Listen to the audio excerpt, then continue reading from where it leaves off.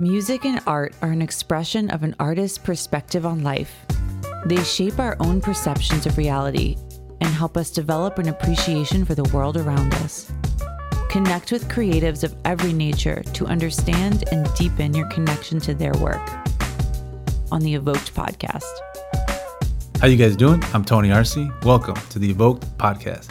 Today I'm joined by Daveed Holmes, photographer at Afro-Latin Photography. Daveed, thank you for being here. Appreciate you, Tony. So originally from Park Forest. Yes. Now I was just asking you about that because it's not Forest Park. No, Forest Park is closer to here, you know. Now you're closer to Indiana, right? Yes. Very cool. So tell me how you got into photography, because it's quite the story. Yes, I'm going to try to truncate it because I know it can be a little extensive, but initially I was doing massage therapy. This is back in 2017, and I got a call to do some work at a church for Mother's Day. And I was supposed to hang out with my friend that day, but I kept getting this alert. Nobody was taking this job. So I hit up my friends like, hey, is there a way we can like hang out later that day so I can take the job? And they were like, okay, cool. So there was no traffic virtually that day. So I go to the church and I meet somebody outside the church, and I'm talking with them a little bit. I notice there's a slight accent. So I asked them where they're from. They're from Brazil. Okay, cool. So, the event, they're having their Mother's Day service, and there wasn't like a lot of people there. So her and I were talking. It was like, hey, how long are you in Chicago for? And she was like, I'm here for a couple months. I was like, I'd like to show you around. So she was like, cool. So we went up to, about a week later, we hung out, and we went to the Oriental Institute in Hyde Park, which is a really cool museum if you ever get the chance to go. They have like a lot of ancient Egyptian and Middle Eastern art. Interesting. And actually, Indiana Jones went there. Oh, no way. That's where he taught. Oh, wow. Yeah, so Very cool. If you're watching, oh, yeah, that's in Chicago. Yeah. So we hung out. She enjoyed it. She had a friend who was staying like in a hostel, and he was like from Nigeria. And so we hung out. I was like, oh, that was pretty cool. That was pretty cool. And then about a few weeks later, we hung out again, and she's like, hey, I have a friend from Colombia. Is it okay if they cool? It's like, the more the merrier. So we went to the Sears Tower, and we hung out, and we had a friend from Brazil, a friend from Colombia. And then we went out to a Japanese restaurant, took them to their hotel. It was, went home. It was pretty cool. And that day I felt like I was like an ambassador to Chicago, just whatever. But it was just showing people that, hey, there's people in Chicago who want to show you what we have to offer. For sure. So about a month later, me and one of the ladies, we hung out again. We just talked about life and stuff. And then that was it. And then about a month later, I see on Facebook that in Logan Square, there's going to be like a Brazilian dancers performing there. And I was like, man, I don't know anybody at Logan Square. I've never been over there, but I was like, I want to get back into photography. And I went, met some people, had a great time, and took some pictures. And then I got invited to a Halloween festival, Halloween parade, and they had a conference in 1871. So there, I meet people from the Brazilian Cultural Center, and I meet here who do like Columbia Fest. So I was like, this is real weird, because a few months later, I was hanging out with somebody who's from Brazil and somebody who's from Colombia. And, because I've photographed dancers when I got out of school, and like 2 years prior, me and a good friend, her name's Krista Pravosnik, I got to shout her out. She was the first dancer I photographed. And so I was photographed for about 2 years prior to meeting the people from Brazil and Colombia. And then when I started doing the work with the people from Brazil and Colombia, got to shout out the Brazilian Cultural Center, Columbia Fest, the Ortega Brothers, got to shout people out. I really learned how to, photograph on the go, work with people from different cultures, kind of go through that language barrier. Most people I work with have been immigrants. But it really showed me like that hospitality, how to grow and how to relate with people as well. So that's pretty much how I got started. Wow. How long ago was that? Man, that was like 2017. Oh, wow. So it's been a minute now. Yeah. And what has been your focus, or kind of what have you tried to master in terms of photography? Building the relationship, because if you have somebody in front of you, and there is a very technical aspect of it, as Right. you know, but if you can't build that relationship, or if you do build that relationship, that makes your technical expertise so much better, because you're building a relationship, you're strengthening somebody, and they're trusting you with their family, which is a very private, intimate experience. Yeah. Is that what you focus on mostly, is family photography? I like family, and then kind of cultural events as well. Interesting. Mm-hmm. Do you market yourself as for those cultural events? How do you attract that? Mostly it's through a lot of cultural events. I'll photograph and talk to people who organize them and put things on social media. And if you think about it, a culture is a group of families. It's just on the macro scale, versus a family. It's like the cell of a culture. Right. Absolutely. And tell me about your other business as well, because you're also a massage therapist, right? Yes, I am, and right now I'm mainly focusing on being a recovery coach. And in Northwest Indiana, this past year, I had a close friend of mine pass away. And sorry about that. It's it really showed that people are suffering. And a lot of times people are suffering in silence. Right. And it's really unfortunate that, people aren't getting the help they need. And there's that stigma to when people are struggling, or they're going through challenges, and they get labeled a certain way. But you can help them,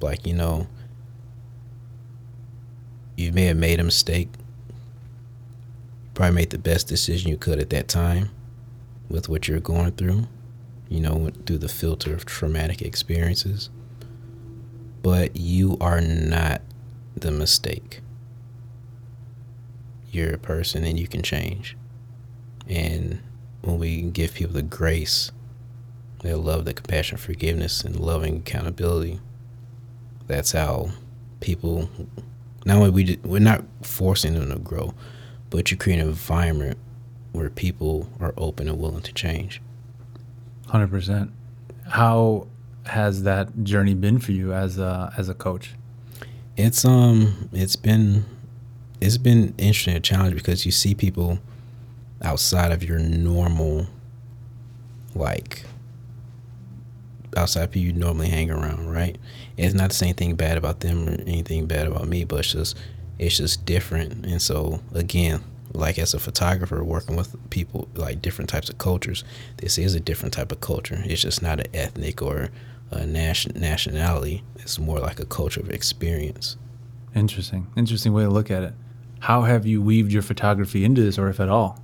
Well, so I've this past year I've been doing some work with two nonprofits. One is called For the Love of the Arts, and Shine Recovery Cafe. They're both in Northwest Indiana, and we go out into the community and really show people that, no matter where you come from, no matter your background, you can you have something of value. And our goal is to really get people, especially young kids, and from socioeconomic areas that really aren't normally getting these experiences, to really show them that yes, you have something of value, and we would like to show it to you, reflect it, and it's a beautiful experience. So the way I weave it in is, one time we were at the Lake County Juvenile Center. And the thing is, if you're inside a juvenile center, you can't take photos of, the residents' faces. So I'm used to photographing parties where kids are smiling, but you can't do that. But, having to adapt. We've done a lot of work with the homeless and people going through addiction recovery. And it's real life. Absolutely. If you photograph people having a good time partying, that's cool. That's one aspect of life. But there's a lot of people struggling, and to photograph that, it's different. It's a different aspect, but it still requires that level of respect. They're both human beings. They're just going through different journeys through life. Right. No, and as you were mentioning about me sharing, that's something that's been part of your journey too, is recovery, right? Yeah. How has that been for you, and how has it helped you relate to others being able to share in that experience? Well, so I recently stopped drinking alcohol, and that was a personal decision, and I noticed it has been a journey, and you just see things differently. The way you deal with stress, the way you see things going out. It is a bit of a challenge, but the beautiful thing is that being around an environment like me, I really started getting back into church, and being around that and really like developing a stronger faith in God really gave me the grace to really look at that and to stop. And this is not a knock on anybody who does that. I just did it for a personal decision. But like once you step outside of that, and then I had my friend pass away after I decided to quit. So I'm like, dang, like, God, what are you trying to tell me? And, if people we all have like a stumbling block that's in front of our path to succeed or to just be better. And when we're open about it, well, you don't have to be open about it with everybody, but if you can like be with those people who'll give you that grace and that peace and that love, where you get to share your struggles and not label you, that's how people grow and that's how people change. Absolutely, they do. And what's been the most difficult thing when dealing with other people? I say dealing, but when trying to encourage and trying to, do you get a lot of pushback? Is it very much received? What's been that experience like? Well, honestly, it's been pretty cool. Hey, you want something? No, I don't want to drink. Oh, okay, cool. All right, that's it. And I'm just very thankful for that. And again, it's not to knock anybody who does it. Everybody does their thing. But it can be challenging. But I can honestly say by the grace of God that desire is gone. And it's just it's a new chapter, and I'm just thankful that God gave me the grace to leave it alone. No, absolutely. Mm-hmm. And how has that helped you connect with others who are going through recovery or have a desire to recover? I remember when I started being more open about it, some people reached out to me like, man, they didn't know, and they were open about their struggles. And it was like, wow, because a lot of times we suffer in silence, mm-hmm. and we're waiting for somebody else to say, kind of like to ask that question or to make that statement we want to say. And we see how it changes. I remember as a kid, I had a mentor. He used to teach some of the local kids martial arts and stuff, and he didn't drink at all. And it was so crazy because think of all adults you see, they drink, right? But he said he never touched it. And I was like, wow, so it is possible. It really is. It really is. And it's a tough thing to have to go through, right? And you said, how was it for you dealing with it alone? And what advice would you give to people when they're in that situation and they don't want to be captive by these addictions? Yeah, it's just, again, I'm no expert. I just know with me, when you have that come to Jesus moment, or if you don't follow that, you have one of those times where it's like, all right, something has to change. Just say, like, just be your best, do your best to not to physically be around it. So if you have to drive a certain route home, like let's say you went to a favorite bar, if you have to take another route home, do it. If you hang out with people who like to go get crazy, You can still love them, you know, show them respect, but it's like you're just moving forward. Now, me, I really didn't find a lot of pushback in that, so I can't tell somebody how to deal with that in that aspect. But I'll say just do your best at night to be around it physically.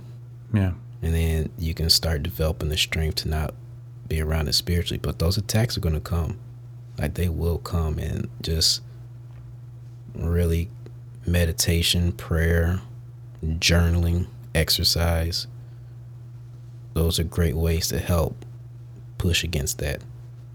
And for you, it's also art, right? Because that's what you mentioned, is that art has been a therapy for you. Yeah. And photography happens to be your art. Yeah, it's therapy because when you create something, it can't be uncreated, right? It can be destroyed, but it can't be uncreated. You need to build a building, you can knock it down, you can build something on top of it, but there's still like a record that it existed.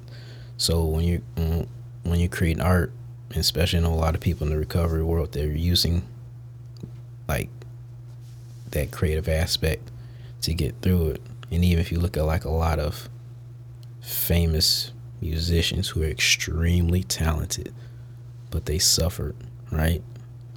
So if we can develop that creative aspect to kind of give us strength to overcome those challenges, then I think it's a great step forward.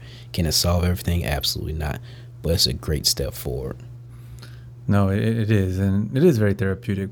How has that been incorporated into your coaching, your recovery coaching?